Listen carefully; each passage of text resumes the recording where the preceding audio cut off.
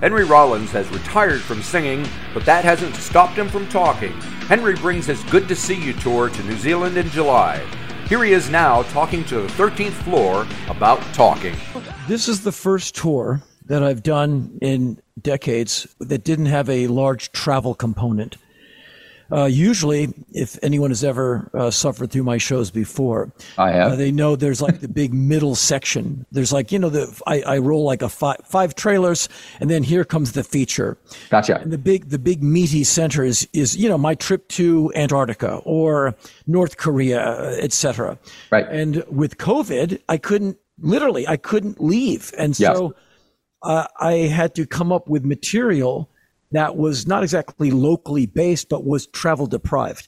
Gotcha. And so I've been living in Nashville for a couple of years, and it's been very nice, but completely uneventful.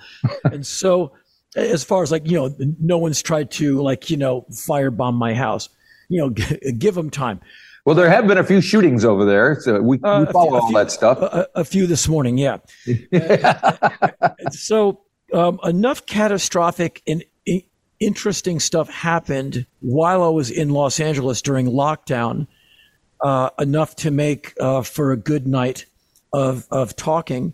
And so this tour started in March of last year, and it's about 160 some shows in.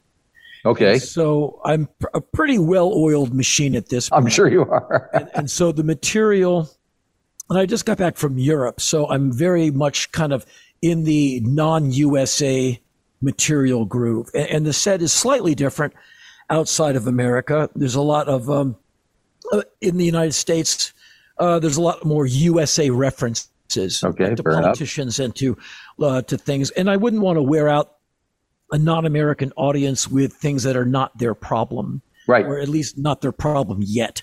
Well, I was going to say, it does become our problem eventually, it seems like. Yeah.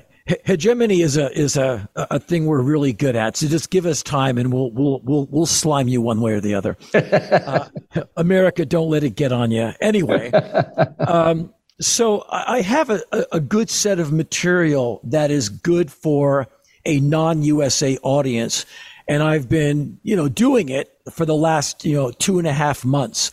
And so I'm back off the road for a minute, and I'm leaving in several days to do Australia and New Zealand. Right. And then there'll be another brief break, and then it's the United States until November 20. And then finally the tour will be over at about 200 and some shows. Okay. Very good. So do you have to do you're moving to down here, Australia and New Zealand. Do you do a little research to prepare for such a, moving to various, see what's going on locally? Absolutely. Just to be culturally respectful. Right. If I'm going to talk about a president or a prime minister, like, what the hell, shouldn't I get their name right? Yeah, that's always good. Things like that. Or if there's been some seismic event in a country, I don't want an audience member to be able to tell me about it and me have no idea what they're talking about. Gotcha. So that's how I pay respect to where I am. The one thing I never do is comment on any country's government, in that it's not for me to tell a New Zealander what's up with their elected officials. That's a little much for a foreigner. And when people from outside of the U.S. do it to me, I understand it, because the U.S. is a bit like a reality show. Sure. Especially with the president before this one.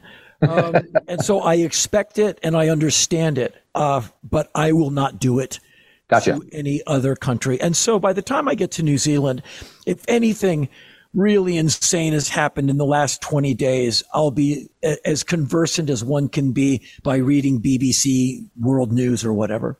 Gotcha. Yeah. I mean, our prime minister before the one we have now, Jacinda, got into quite a bit of worldwide news and made a big splash and stuff. So, and I thought she was really cool, I must say. I mean, I think if you're going to say anything, you should be at least positive.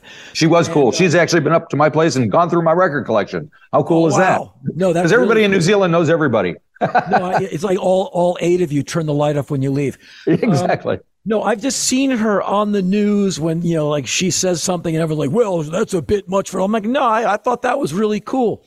And so, there I am making comment on an elected official in New Zealand. I would say that I would make comment on someone in another country, but only if it's laudatory. It's not for me to be critical. Right. But I think for such a young person, as a female, she's going up against like one of the worst boys clubs ever created in the Western world.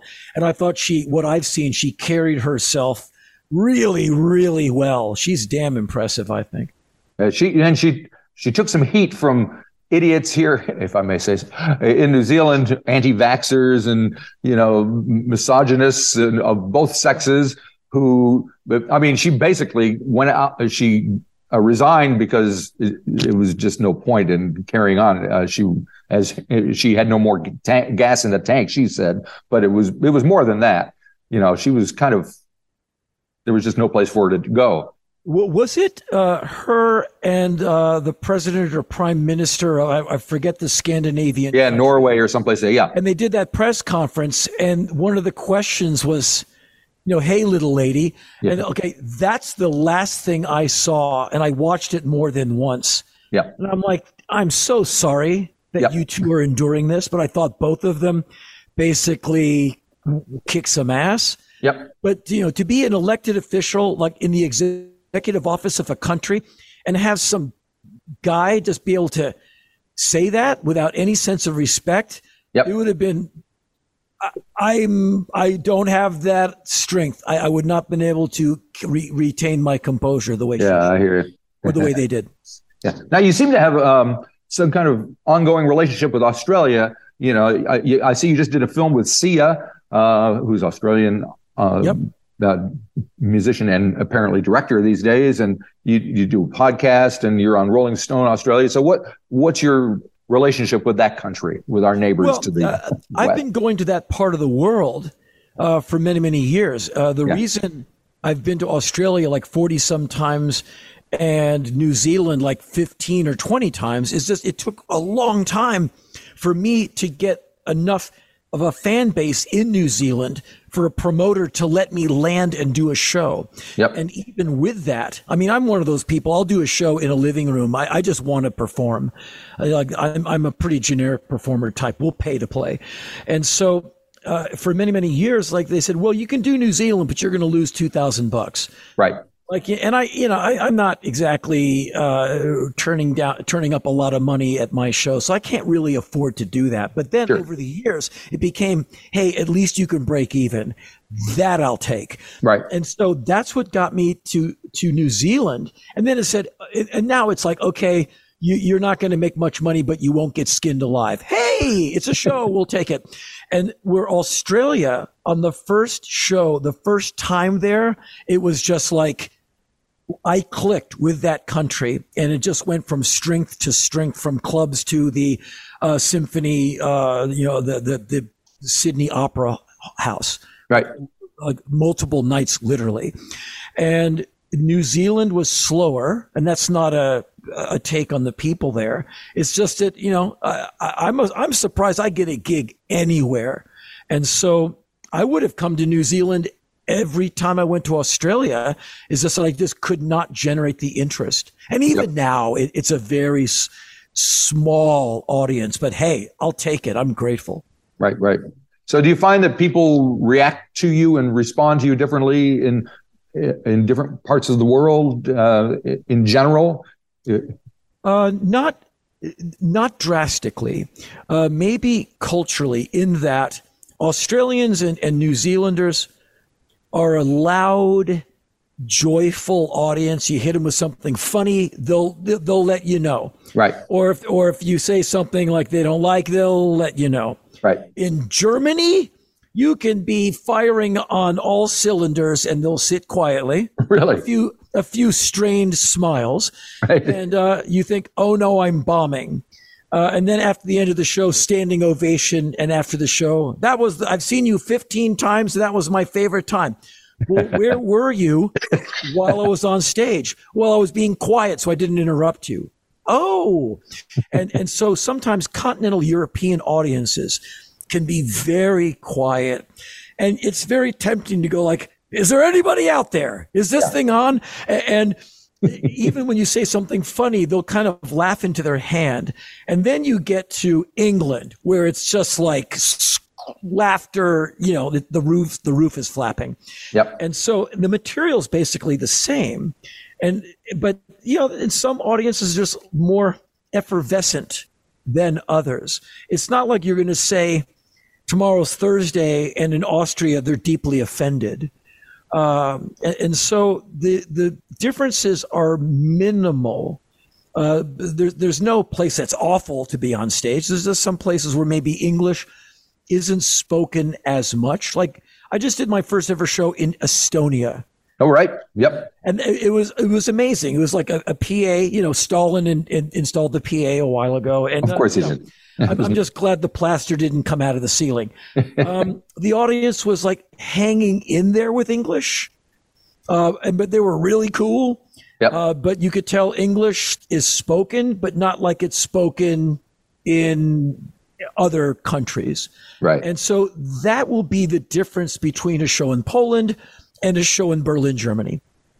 Gotcha. So to get back to the content of what you're going to talk about, I'm kind of curious as to how you feel about what's going on in the States, especially politically and socially these days. It's been a long, everything's changed since last time you were here. It feels like a whole different world out there. And of course, we all see it.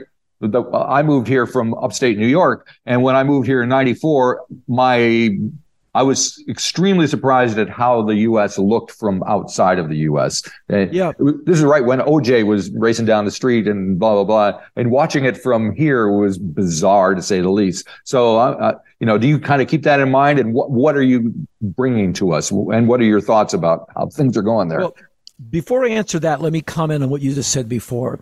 I write every day. Literally, I write every day. Most of it's crap, but I do my best. Some of my best observations of the United States are made when I'm outside of the United States.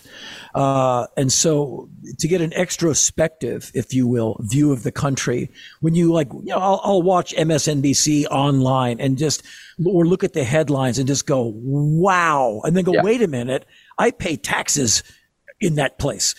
Yep. But when you look at it from afar, you don't wonder why the rest of the world looks at the United States and just wonders what's in the water. Yeah.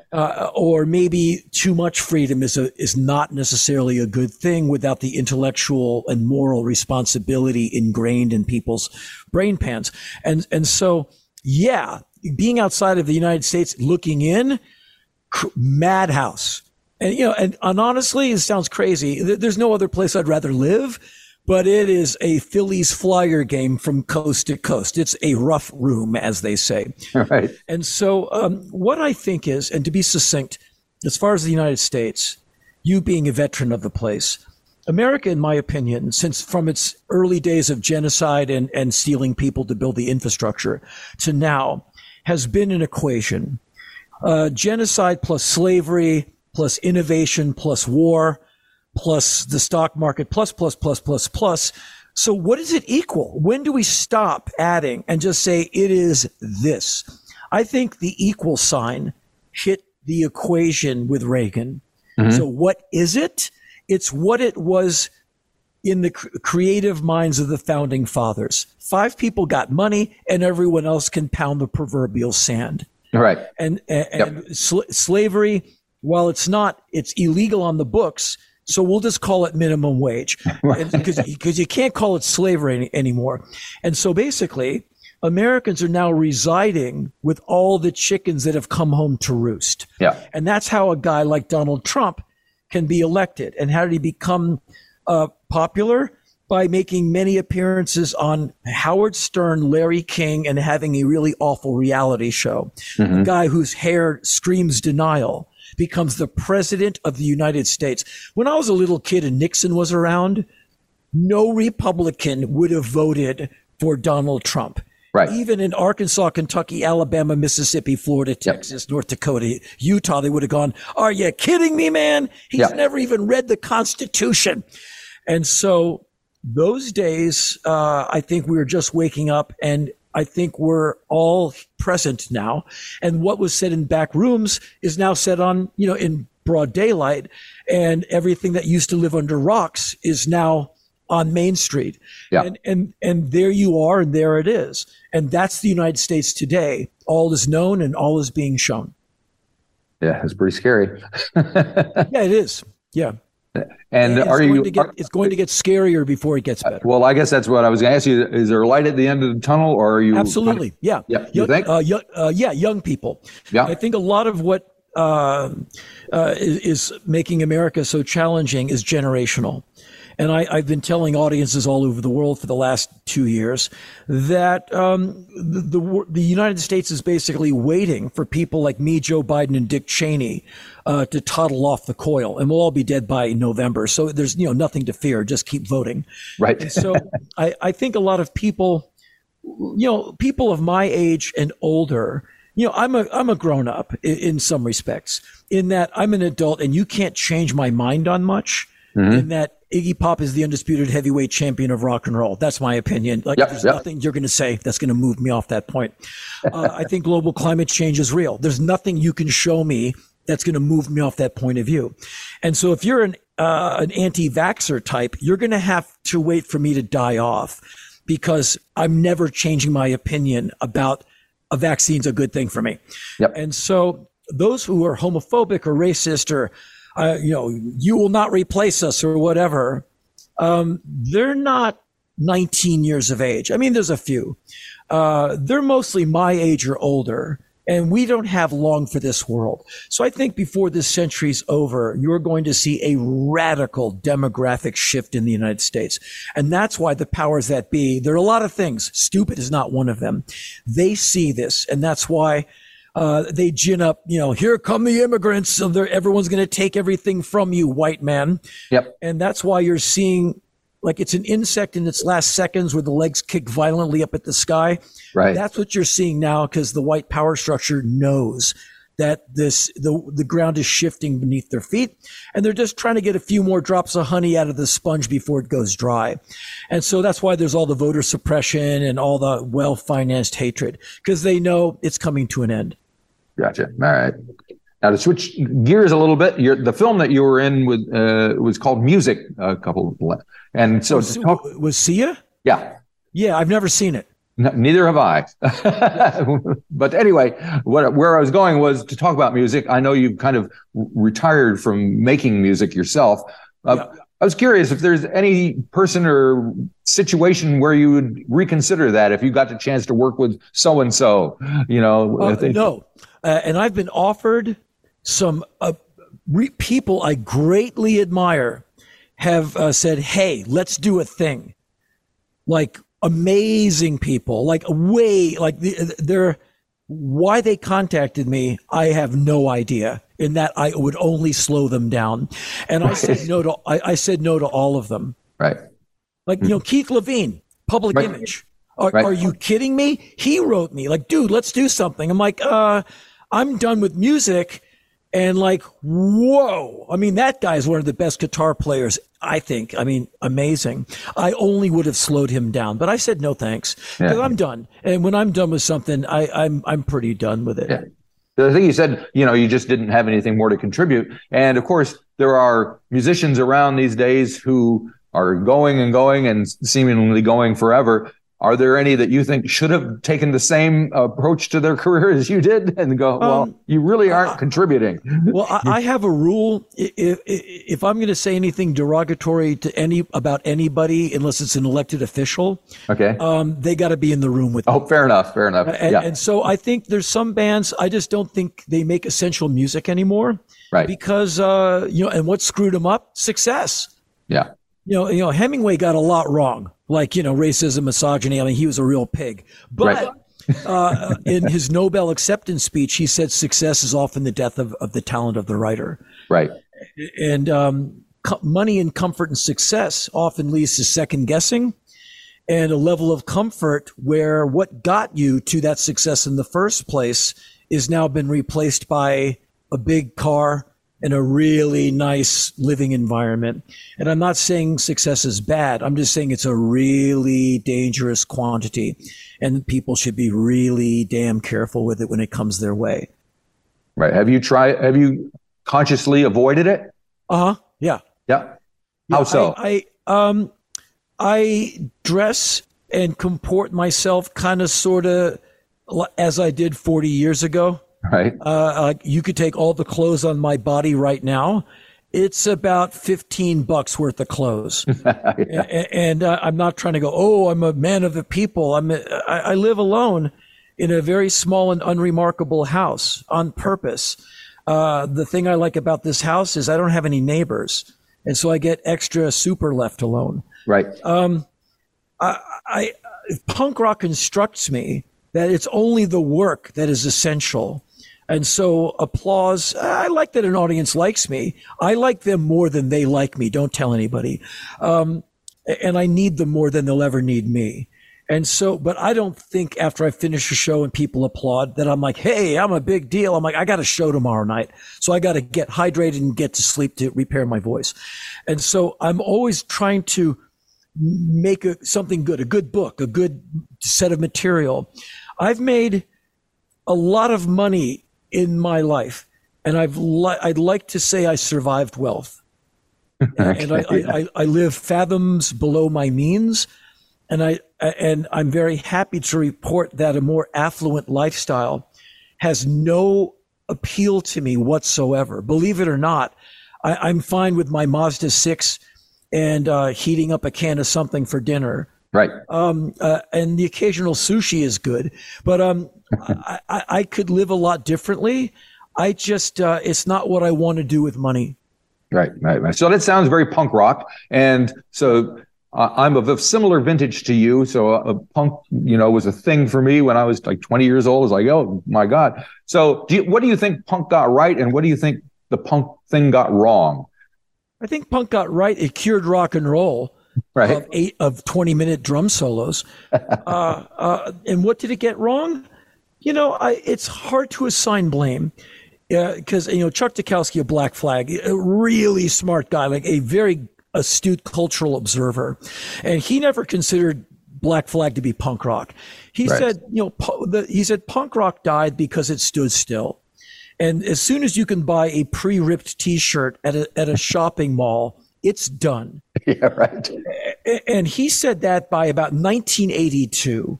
Yeah. He said when punk rock bands sing in harmony, and he pointed out one band which I dearly love.